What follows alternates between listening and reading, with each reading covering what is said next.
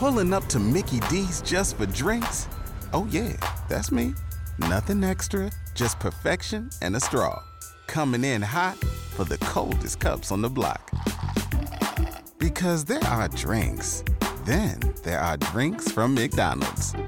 Mix things up with any size lemonade or sweet tea for $1.49. Perfect with our classic fries. Price and participation may vary. Cannot be combined with any other offer. Ba-da-ba-ba-ba. We're excited to announce that our very own podcasting platform, Zencastr, has become a new sponsor to the show. Check out the podcast discount link in our show notes and stay tuned for why we love using Zen for the podcast. You're listening to the Archaeology Podcast Network. This is the CRM Archaeology Podcast. It's the show where we pull back the veil of cultural resources management archaeology and discuss the issues that everyone is concerned about. Welcome to the podcast.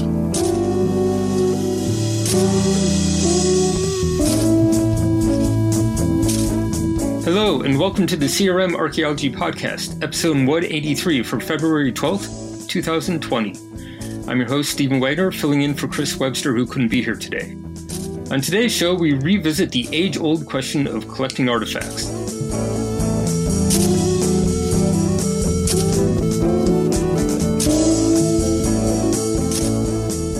So welcome to the show. Joining me today is Bill in California. Hello. Heather, also in California. Hello. And Doug, way over in Scotland. Hey, everyone. So for today's episode, we received an email. That's great. Please keep sending us emails. We love to get comments and questions and things that kind of drive our conversation. This email is derived from a discussion on Facebook, and I'm going to read a bit of it, and we'll start from there. So recently on the Archeo Field Text Facebook page, a post from the Outdoor Channel was shared where someone posted a photo of a point they found while working in the field. The ensuing comments on the original post quickly turned into people sharing their personal artifact collections. I decided to leave a comment saying that if you find an artifact, you should record where you found it, take a picture, and contact a local archaeologist. Not surprisingly, people left some various comments on my original post. My question for you guys is, how do you handle situations like this? Would you comment or just leave it? I'm going to toss this over to Heather. She went and kind of took a look at the original post on Facebook. So if you want to lay the groundwork here, we can go off that. So I looked it up. It's Outdoor Channel, which is on the Dish Network. And the post actually says, and it's a picture of what I would assume is a host. I don't watch that channel, but she looks like she's a host. She's kind of blurred in the background, and you can see on the foreground a picture of a nice arrowhead that she's holding in her hand. And it says, "Do you look for arrowheads when you're out in the field? This is a great find." And then the next comment is, "My last find of 2019, exclamation mark, a flawless early to middle archaic point, which would be approximately 6,000 to 9,000 years old." And then she has a bunch of ats and whatever for Instagram. And the hashtag is, "What gets you outdoors?" And this was posted on January 19th. And there were a few people right away that jumped on it and said, "Hey guys, this is not okay. And I can't believe that Outdoor Channel is promoting, collection of artifacts." And then you get various remarks like, "Oh boy, I bet you're fun at parties," and, back and forth banter and people saying you're being ridiculous and, have every right to collect. And then some people that, were commenting and trying to say that, you can collect on some types of land, but you can't collect on others, which in some ways is correct. And then others that used as reference the Carter Clause. The Carter Clause was named after President Jimmy Carter, who enjoyed collecting arrowheads on his time, is something I guess he grew up doing. And the clause is an additional an amendment to the original law saying that if you collect artifacts and you do whatever with a list of actions, that you are going to be fined a considerable amount of money, at least the amount of money that it takes to bring the area that you affected back to its original and natural state. And it just goes through, lots of legal language. And then the clause says, except for collecting arrowheads. Some people's argument on the Facebook post saying that yes, that does apply to the fining, but it doesn't mean that it's illegal. And then others are bringing up the difference between federal land and private land. And then also even some people are talking about, I went and looked at some other background, and some people are talking about, the high water mark and during floods and erosion events that you can collect within waterways and that sort of thing. So that's basically, it's quite a few posts. I would say probably about, 75 to 100 posts or comments, and people just responding to each other's comments. Some are civil, some are not.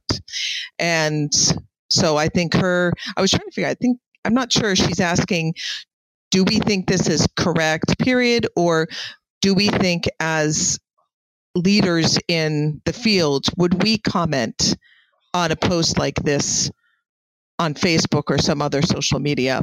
Or would we just ignore it? Yeah, ignoring the leaders in the field comment. I would go with I feel like she was asking whether, what do we do when we see stuff like that on social media? Right. And I don't know. I feel like a lot of times I'm more of a kind of standoffish sort of, kind of let it go unless it's like, hardcore, blatantly illegal. Like I don't know the context. I'm not on Facebook, and I certainly didn't look at the Outdoor Channel post. Were they on a national park? Were they like in somebody's, like a farmer's field that's privately owned? There are legality issues, right? Like, so if it's not a blatantly illegal thing, even if it's unethical, I might not like immediately just jump in, because that isn't necessarily going to help, right? Like, showing up while somebody's doing something unethical and being like, you shouldn't be doing that. That's unethical. You're not necessarily going to get the reaction that you want, where, you want them to be like, oh, sorry, I didn't know. So yeah, I don't know. It's a really good question. Like, what is the best way to approach a situation like this? I do think, though, that posting, I don't have a problem with them calling out or Outdoor Channel, because these people have, they are perpetuating these thoughts. They do have a responsibility, because they do have a forum here that reaches a lot of people. And by just, unfortunately, the nature of society nowadays, people figure if it's out there and they're putting it out there, they assume, oh, this must be okay. And so I do think that calling out, something like Outdoor Channel is a good idea. Doing it carefully, pragmatically, in a way that people are actually going to listen to you, I do think it's a good idea. In fact, one example is I think it was a couple years ago, there was a show where they had amateur, I forget the name of the guy, but he already had some shows on, I think it was History Channel, and he had some shows, and they added one more show to the History Channel where they're actually going out and being amateur archaeologists. I don't know if you guys remember that. It was a couple of years ago. And there was a big backlash. And because of that, they took it off the History Channel. Sure. Well, I believe was it National Geographic? I think it was National Geographic. Thank you. It was National Geographic. So, I do think that people standing up when they do know what's right and wrong and saying that, if you can make a difference, I do think that it is valuable. It's effective. Sure. Not if you're getting into some tit for tat argument. But yeah. But in the National Geographic event, it was kind of more of a dogpile, right? Like, it wasn't just one person being like, you shouldn't be doing this. It was like the entire community. But it starts somewhere. Yeah. It's got to start somewhere. Well, but right. Is that place in the comments, or is it in a more direct approach to that channel, and like getting the community as a whole to address that channel? And I'm just putting that out there. I don't know what the most effective way would be, but well, I agree But I think that it's twofold. So if you have a like National Geographic, if you just have professionals that are talking and being the naysayers, but they have a large group in the community that is interested in watching a show like that, they may ignore the professionals, and if they're making money and able to get enough viewers, they're not going to listen to it.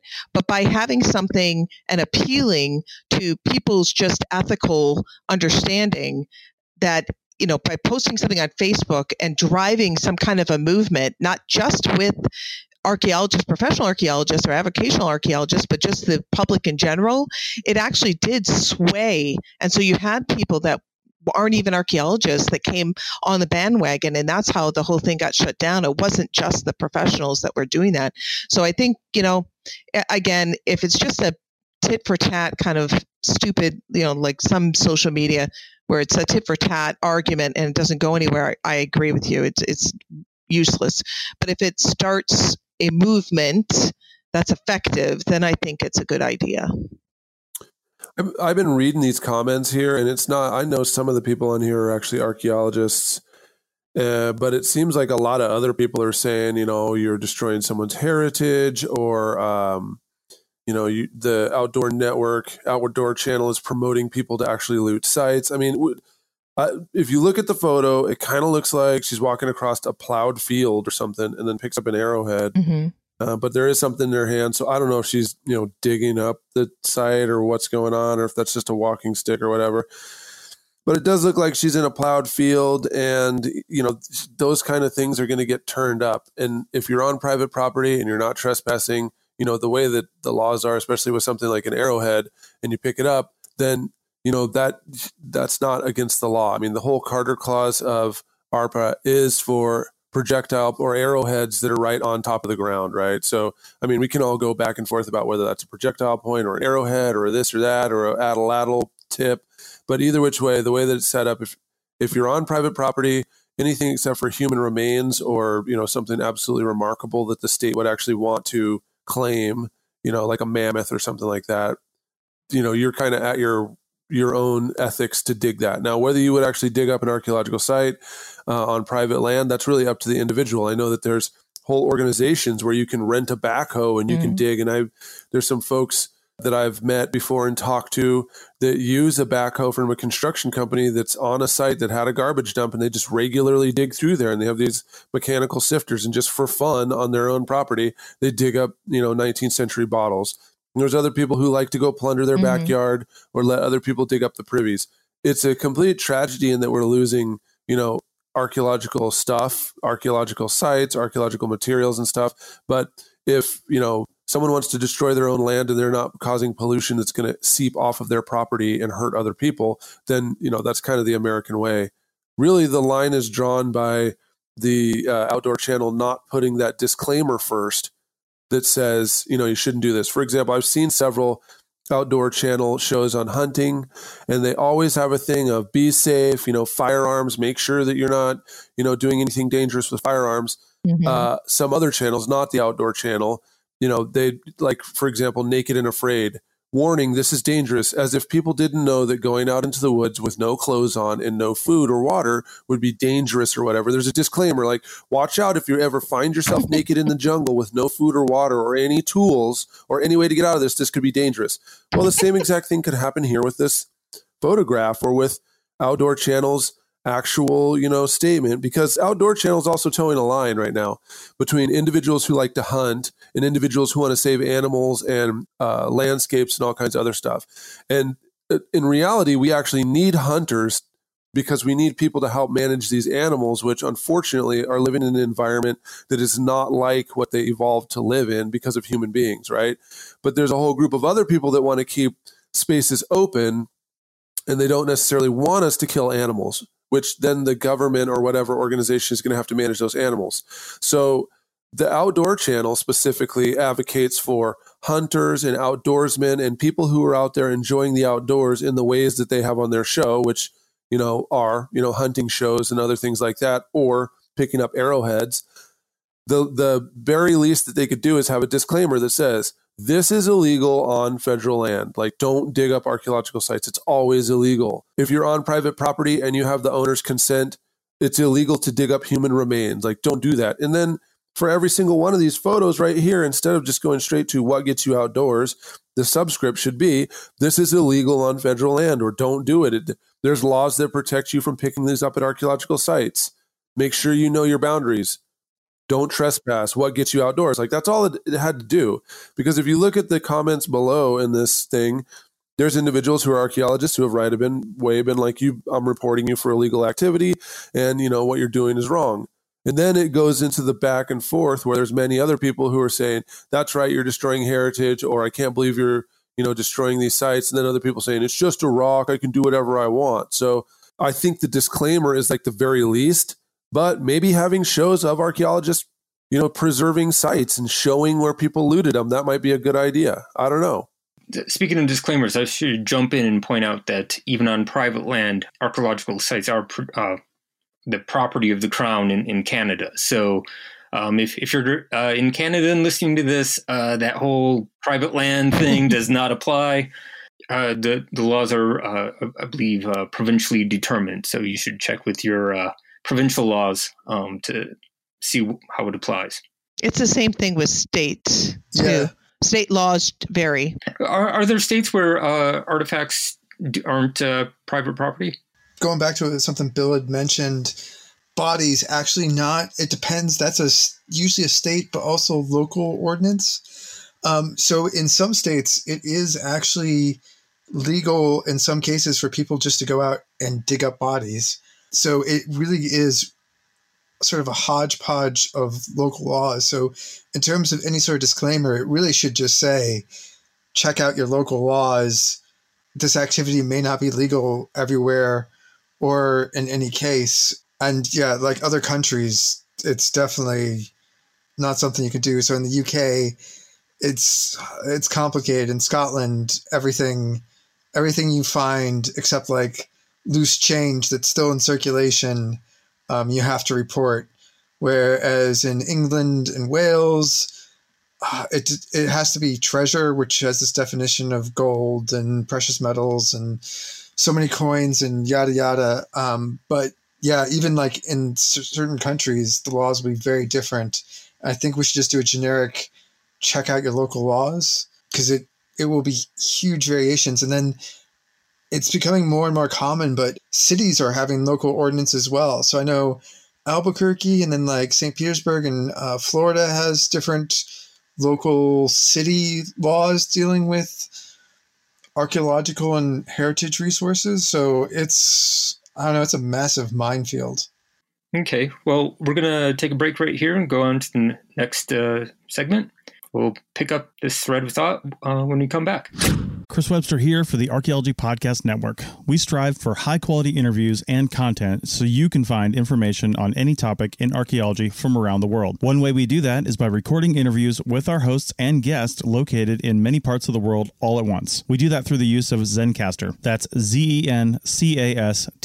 Zencastr allows us to record high-quality audio with no stress on the guest. Just send them a link to click on, and that's it. Zencastr does the rest. They even do automatic transcriptions. Check out the link in the show notes for 30% off your first 3 months, or go to zencastr.com and use the code CRMARC.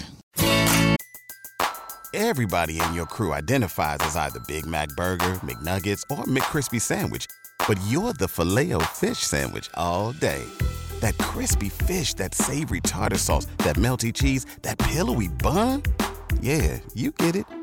Every time. And if you love the Filet-O-Fish, right now you can catch two of the classics you love for just $6. Limited time only. Price and participation may vary. Cannot be combined with any other offer. Single item at regular price. Ba-da-ba-ba-ba. Pulling up to Mickey D's just for drinks? Oh yeah, that's me. Nothing extra, just perfection and a straw. Coming in hot for the coldest cups on the block. Because there are drinks. Then there are drinks from McDonald's. Mix things up with any size lemonade or sweet tea for $1.49. Perfect with our classic fries. Price and participation may vary. Cannot be combined with any other offer. Ba-da-ba-ba-ba. Welcome back. We're going to kick off this second segment with Doug. Doug was going to run over some of the laws as they pertain to collecting arrowheads off the surface. Yeah, so it's just to mention, everyone's been talking about this supposed Carter loophole. I say supposed because there's a story that Carter wanted this in the law, but I've never actually seen any evidence of it. So I'm a bit hesitant to attribute to him. But there's basically in the United States, I think it was either in the 60s or 70s, parts of the Antiquities Act was declared unconstitutionally vague. And that was basically just to say it was not specific enough to protect archaeological resources. So the ARPA, which I believe stands for the Archaeological Resources Protection Act, and that came in at the end of the 70s, was created to protect archaeological resources on federal land and to allow federal organizations to prosecute people for essentially looting. And in one of the paragraphs, basically, it essentially says that while it's not great, the charges or the penalties will not apply to someone who's collecting arrowheads on the surface. And of course, everyone points to that, but it gets a bit more complicated than that. One is you'll see a lot of collectors point to it, but at the same time, you can't actually sell or purchase or move or basically hand over any of the artifacts. So that's not exempted. So if you pick up an arrowhead on federal land on the surface, you can't sell it. You can't give it away to anyone.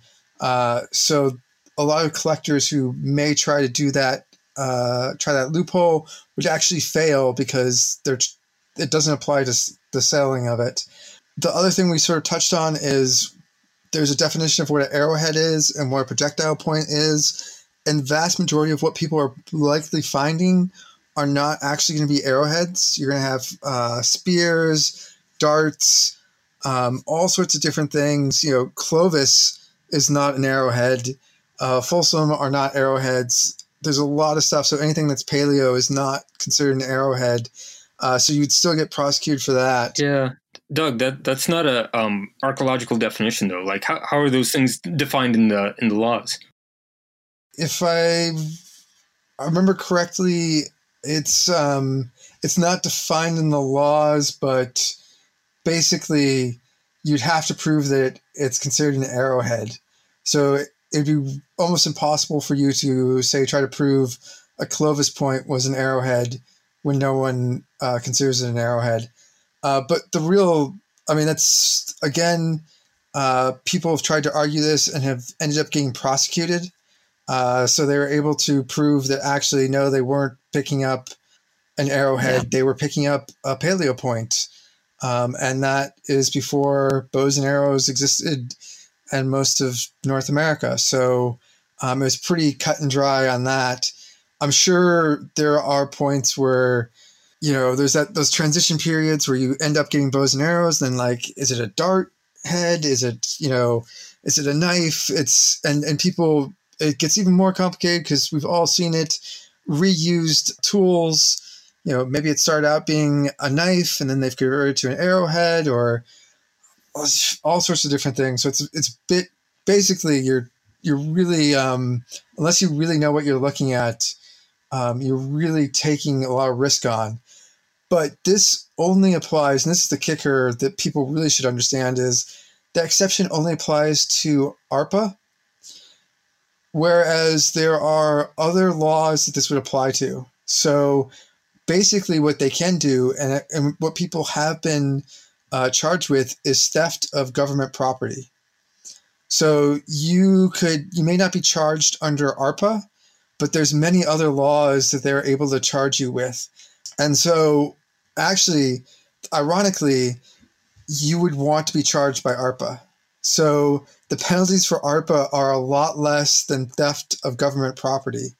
So even if you did this exception and you argued it in court and said, oh, yes, I found an arrowhead, I collected it, I didn't sell it, it's exempt under ARPA, the prosecutor will be like, sure, we're not going to charge you with ARPA. We'll charge you with theft of government property. And that comes with up to 10 years as opposed to ARPA, which I think maxes out at like 1 year. So needless to say, anyone who's come up with this, the penalties are pretty low. Carter. Yeah. I mean, you'd prefer, like, if you're getting busted for anything, you would prefer to get charged with ARPA because it's, in the grand scheme of crimes you could be charged with, it's or statutes you could be charged under. Sorry, that's the correct way to say it. You would want ARPA, and so it's kind of like everyone argues these finer points of this so-called Carter exception, but it really is kind of pointless. You can't collect any archaeological resources from federal land. It's just they will get you under some other code or statute of the laws. So I know everyone always brings it up, but the message people should be getting is it's just illegal. It may not get you under ARPA, but they'll get you under something else. Absolutely. I think those are all very good points. I think a lot of people don't understand the nuances of collecting and the damage that it can result in.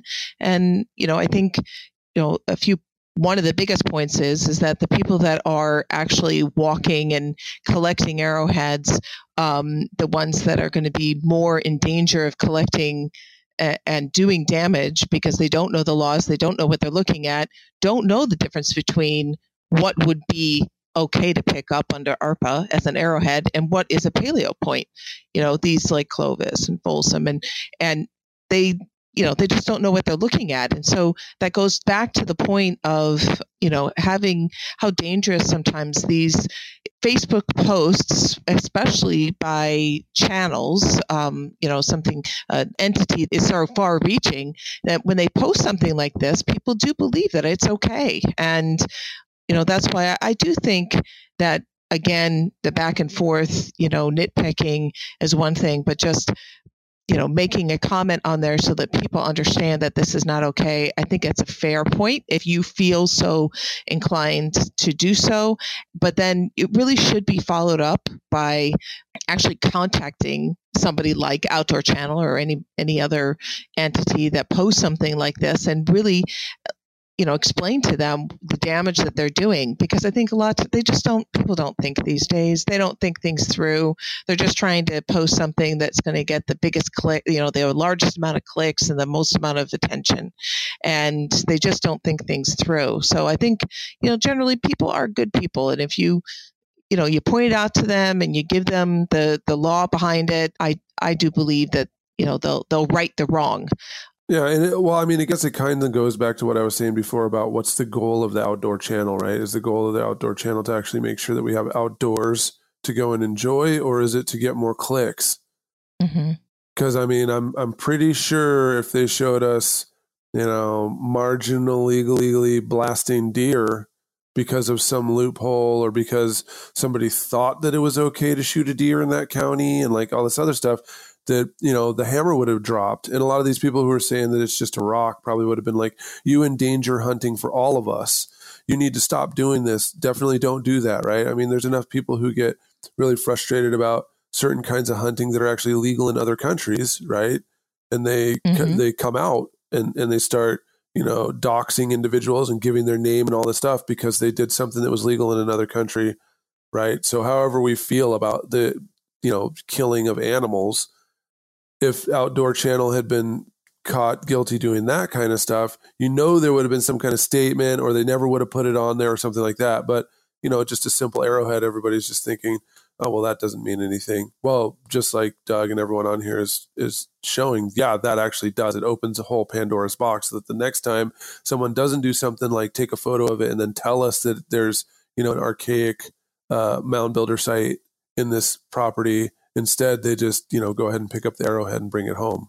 The way you're describing it, it kind of sounds like there's a top-down problem that, like if you were doing something illegally in, like from a hunting perspective or a fishing perspective, like you were catching fish before season started or something like that, the audience is kind of self-patrolling there, but because this isn't really their wheelhouse, right? Like they're not as maybe emotionally invested in the whole collecting, protection of artifacts, protection of sites perspective that they are, with the hunting, like, and they might be more on edge about like the hunting aspect, the fishing aspect, and the legality.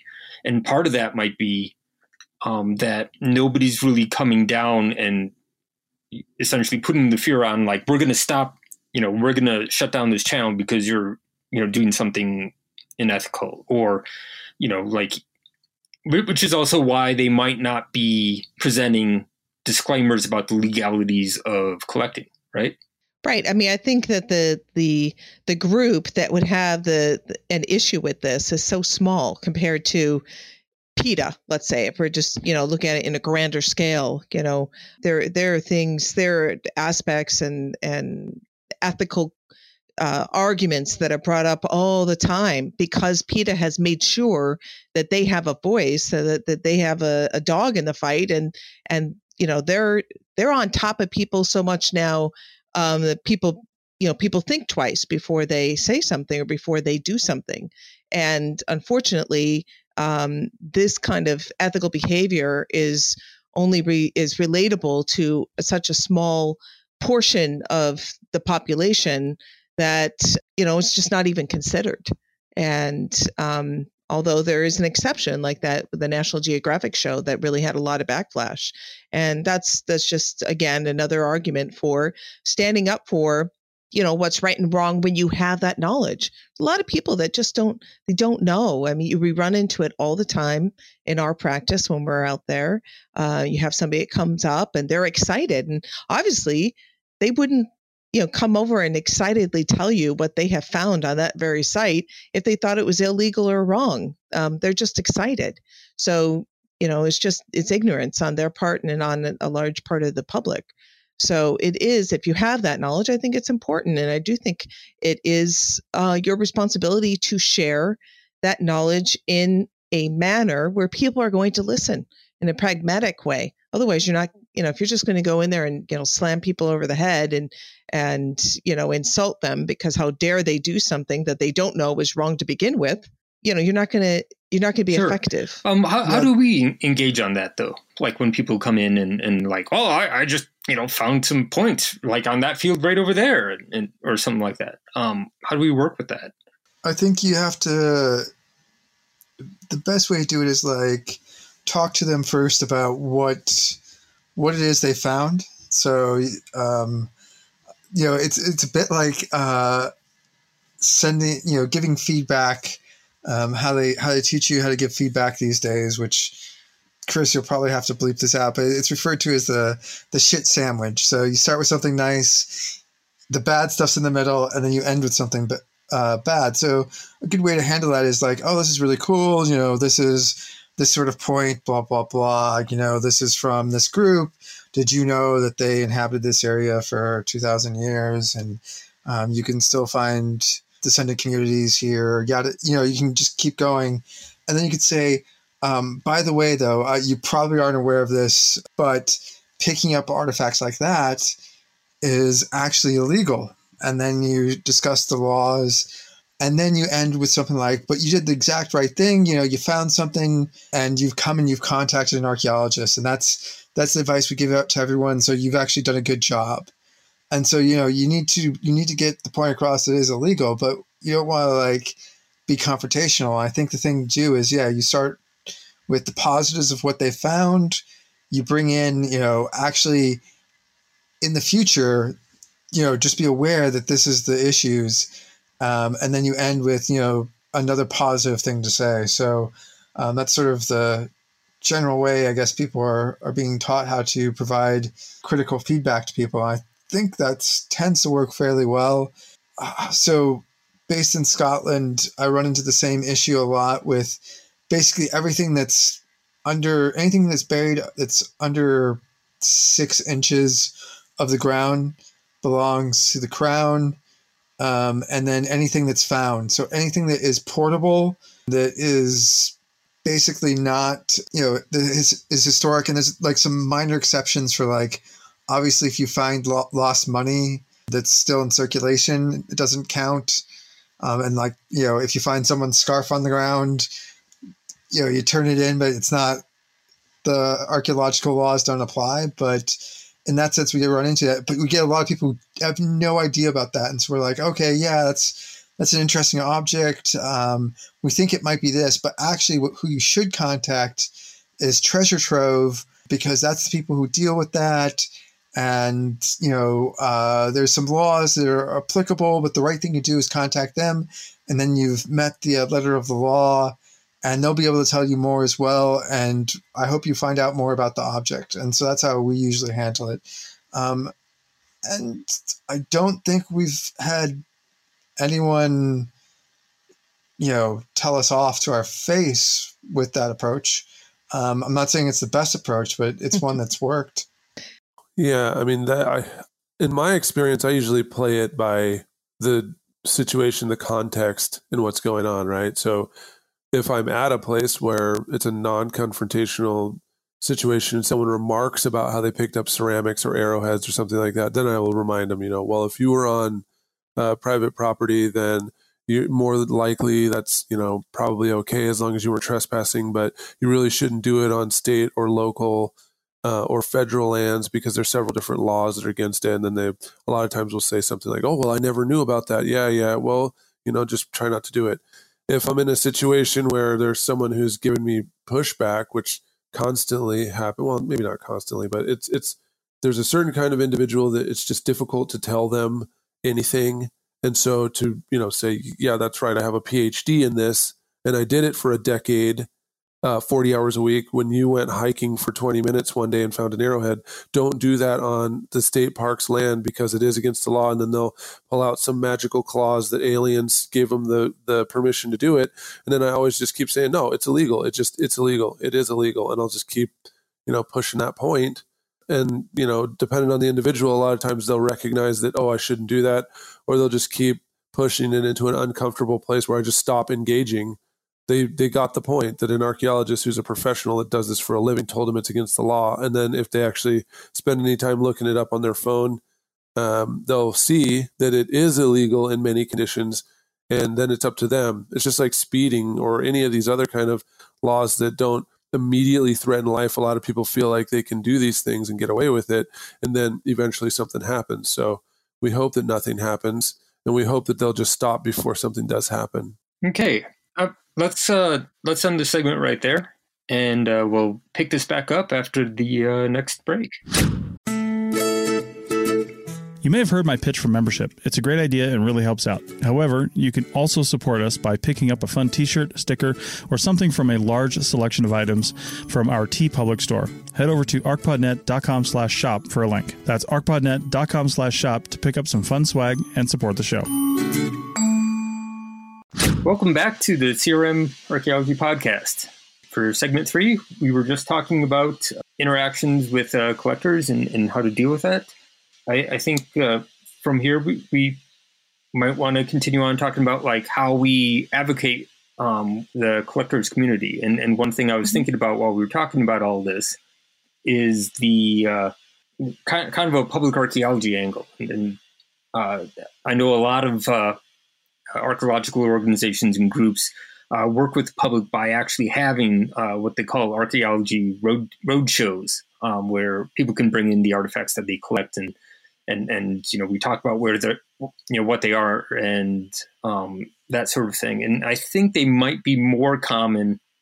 I hope they might be more common in places where there's a lot of private land and people are farmers and there's just the collection that their grandfather had back when, they were plowing by hand or, not way up in the air conditioned cab. So they, just see them and pick them up and stuff like that. And, they're just curious what these things are. And so there's a lot of times you will see interaction with the collecting public along these lines. So I thought I'd bring that up as, one of the ways that we sometimes advocate with that particular community. And I kind of wanted to float it past everybody here and see what you thought and how, do you think that works very well or not? I want to just kind of admit that, public archaeology is really not one of my specialties. So, like I'm all ears. Does this work?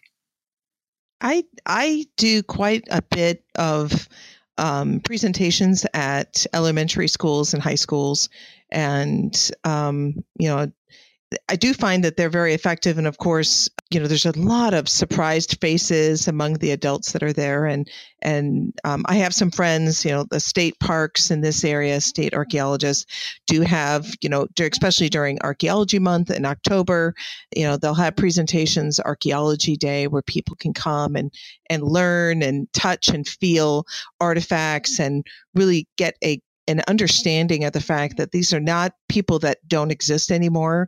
There are descendants from these people. The artifacts belonged to people that their descendants are around, and that the cultures are thriving and still existent. And that is definitely, it's hard. We're entrenched in this. And so it just seems like a foregone conclusion that that's the case. And we don't realize the majority of the public doesn't know that. In fact, they don't even in California here, where we have, casinos that people go to all the time, the Shumash Casino, Morongo. I mean, they go to these casinos and they still don't put two and two together, that what they're picking up on the ground or they're digging on their own private land is connected to these people that have a vibrant and current community.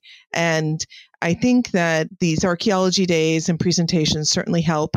My approach, along with the other excellent ideas that Doug and Bill and Steve have brought up, is when people come to me, I will talk about the law. My actual first subject is to talk about them understanding, number one, that there are descendants of these people and that there is a community that are, working very hard to continue and to understand their own history and to perpetuate that with their next generation.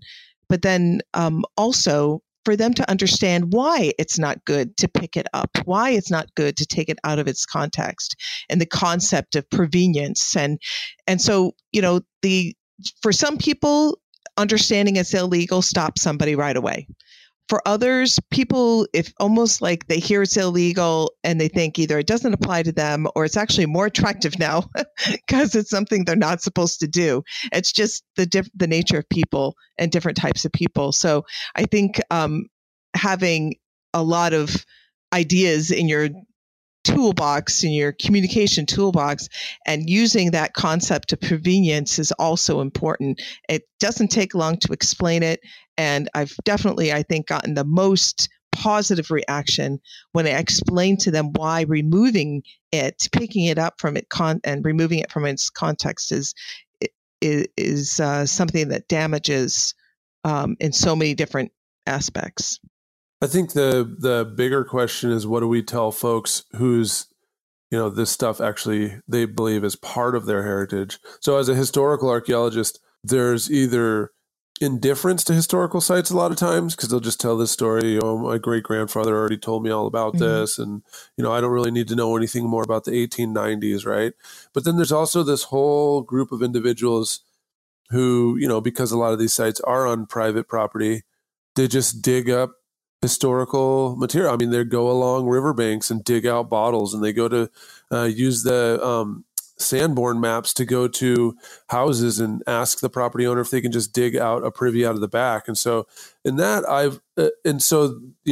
for the excellent explanation of this is someone else's heritage and we shouldn't really be digging it out, that meets up with a group of individuals who talk to the current property owner and then say, well, no, they said it's all right. And this is just, old bottles that I can sell on eBay, and they're part of my collection. Plus, I really love discovering bottles, and there's no law against it. So that's where it gets kind of more difficult, because I find myself at kind of a loss for words of well, it is your town. And if you want to destroy your own town, that's okay. If this person doesn't actually, in fact, understand the value of the archaeological site, I guess, later on when they do develop that into a building or something like that, the developer will be overjoyed to find out that someone already looted this site in, 2020 and that we don't have to spend any money on it and all the information that we lost. I mean, I guess I always find myself at a loss for words when people don't seem to really care about historical sites and just, well, it's not illegal, so I'm just going to do it anyway. I wonder if we'll ever get to a place where we can actually explain the value of those sites. Yeah, well, and thinking about something Heather was saying earlier, she was using like PETA as the example. And I feel like, there are quite a few people out there who do things deliberately to piss PETA off. And there will always be that much pushback against, well, it's not illegal, so who cares what you think? Who are you to tell me what to do, sort of thing, right? And even if it is illegal, depending on, the context, some people are pointedly, that's more of a dare than, a deterrent. Yeah, I mean, my house is not old enough to have any historical features associated, but I can tell you one thing, if I'm still owning this thing, 80 or 90 years from now, no, you can't come and dig my backyard up. No, I don't care. I just don't care because, I feel like I should protect this thing. But, and there are a lot of other people who are interested in archaeologists doing things like field schools or, turning their property over to the Archaeological Conservancy rather than just letting it go down because they know that they have either pioneer features or slave cabins or whatnot. I mean, there are some property owners out there that are like that, but it always seems to me, if you look at the internet, there's a much larger universe of individuals who feel like it's okay to dig up historical sites. There's the issue of whether something is legal and whether something is ethical. And so I know a lot of people have, a lot of the discussion has been about the legality of these different aspects. But I also think it's worth talking to people about the ethical implications and why it is we do what we do and why taking artifacts can harm that and change stuff. And to be honest, I don't think we're ever going to get 100% of people on board. There are some people who just don't care about what archaeology does. They don't care about learning about past people and understanding sort of a long-term data set of humanity. They actually just care about something being pretty or something being pretty and old. And that just comes down to ethical, moral, or just, personal preferences on what one values. And I don't think we're always going to get everyone to value the same thing in the same way. But I do also feel like I really do hate the pushback where people, in some cases we have a really solid, it is illegal, but in some cases it's not. But even then, I feel like we should have a duty to be like, well, ethically, this is what you should do. I can't make you do that. I can't get someone else the police to make you do that. But you may want to consider that this is the ethical thing to do and maybe try it out. But it's probably also something that, some people are definitely stuck in their ways, and it takes a lot of conversations to change someone's mind. So, yeah, I don't think there's exactly an easy way to do this. But sorry, Heather, you had a comment? Yeah, I was just going to say, I think, what you're saying exactly is, just finding different ways to explain it. And sometimes maybe finding if the person is willing to still stand there, they're still standing in front of you after 5 minutes of talking to them and they still don't get it, but they're still standing there and listening to you. Perhaps they're willing to get it. So maybe trying something that's more relatable to them. Recently, they just found dog tags from an area in that dated back to World War II, I think it was, or maybe it was World War I. And they were recently returned to American families. And that was very meaningful for the families. They could have gone the rest of their life and not been able to have those dog tags from their great-great-grandfather. But the fact that they had them really meant something to them, meant something a lot more than it meant to the person that actually picked up the dog tag and said, oh, this is cool. This is from like World War I or World War II. And this would be really cool to have in my collection, where that might be cool. But then being able to compare that to the experience of somebody being sent the dog tags and holding them in their hands and knowing, you know what, I've heard stories of my great-grandfather, and it's now coming real. It's something that's very important. And being able to show them that relatable story might hit home. Sometimes you just have to keep trying and not give up on the conversation as long as that person is willing to stand there and listen to you. I guess I find in my experience that talking to children is a little bit easier. Rather than someone who already has 600 arrowheads, talking to kids about the value of these archaeological sites and what an archaeologist does and why it matters for the future. A lot of times I feel like it's easier to get more headway. And then, I have kids too, so all kinds of things I end up doing because they learn that it's actually the best way for us all to be. So I think maybe that might be the pathway that we can take for a lot of these folks. Yeah, because the worst is not just even the collectors with 900 arrowheads. It's actually sometimes our fellow archaeologists. There's a fair amount of archaeologists, and it's not just like the occasional one. There's quite a few that actually have personal collections of artifacts, and it's across all generations. I've met quite a few, and it's interesting because actually in most schools, when we're teaching archaeology, we actually don't teach ethics, which I think hurts us, because when you try to explain why something is damaging and you don't know why, it usually just turns to, it's against the law, don't do it. But why is it against the law? It's just against the law, don't do it. And that's not a good way to engage and teach people. But I do find, because there's so many archaeologists who are just like, oh, well, they have the same ideas, like, well, the laws are wrong, blah, blah, blah. I should be able to have my collection of artifacts. I'm an archaeologist. I will appreciate it more than the next person. Or I just really like it, or something like that. And we actually aren't even reaching many of our fellow professionals who do collect. I agree with Bill. It's easier to go with children, but I think there should be actually a big conversation that happens in the archaeology community about archaeologists that collect. Because that's a huge minefield, and one I don't think we've ever really addressed. And I mean, like, we as in the whole profession, I'm not aware of any sort of big push to have archaeologists talk about their collections and the morality of collecting. But I could be wrong. I mean, do you guys know of any time that's happened? Well, when I was in grad school, I had an ethics class, and this was definitely discussed, but it could just be because that was a passion for the professor. So, it's sad to hear. I assumed that was the case in most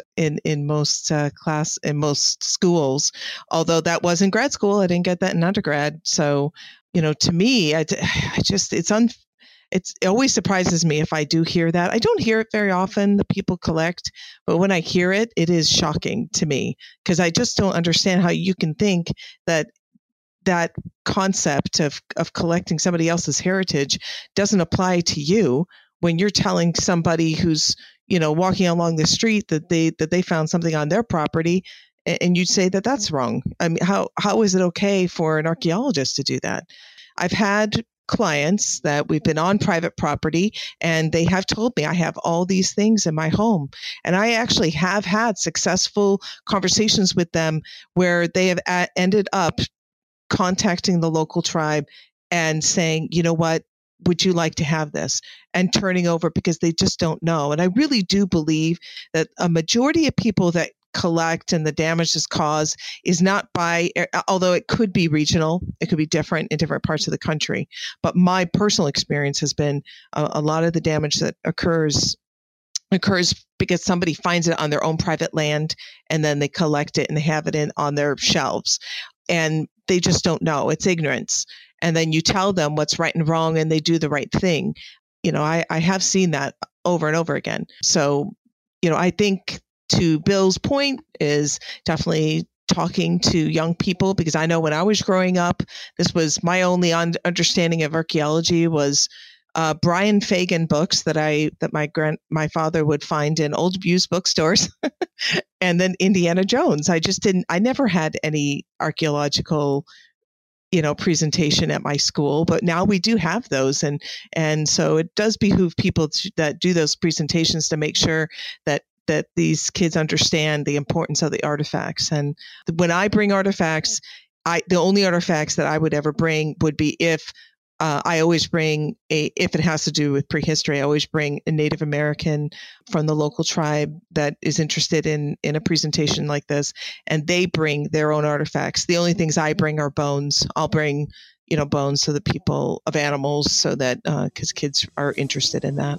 Well, on that note, I think we've run out of time. It's a good topic, and it's one that we revisit from time to time, and need to, apparently. It's kind of the ongoing discussion with the public. I was going to make a pithy comment about please collect responsibly, but I don't think that's going to work. Maybe don't collect at all.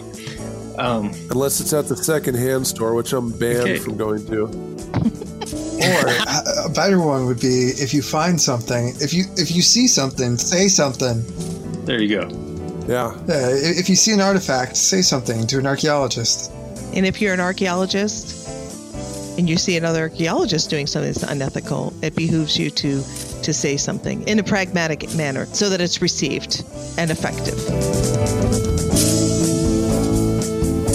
That's it for another episode of the CRM Archaeology Podcast. Links to some of the items mentioned on the show are in the show notes for this podcast, which can be found at www.arcpodnet.com/CRMArcPodcast. Please comment and share anywhere you see the show. If you'd like us to answer a question on a future episode, email us. Use the contact form on the website, or just email chris@archaeologypodcastnetwork.com. Support the show and the network at arcpodnet.com/members. Get some swag and extra content while you're there. Send us show suggestions and interview suggestions.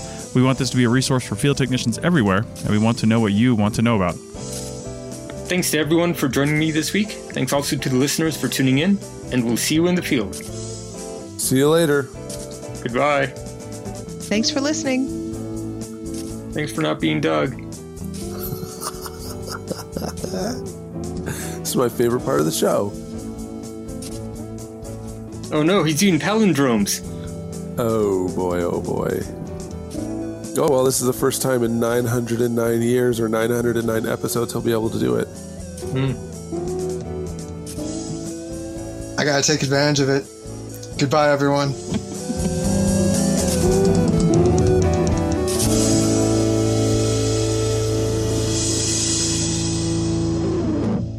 This show is produced and recorded by the Archaeology Podcast Network, Chris Webster and Tristan Boyle, in Reno, Nevada, at the Reno Collective. This has been a presentation of the Archaeology Podcast Network. Visit us on the web for show notes and other podcasts at www.arcpodnet.com. Contact us at chris@archaeologypodcastnetwork.com. Thanks again for listening to this episode and for supporting the Archaeology Podcast Network. If you want these shows to keep going, consider becoming a member for just $7.99 US a month. That's cheaper than a venti quad eggnog latte. Go to arcpodnet.com/members for more info.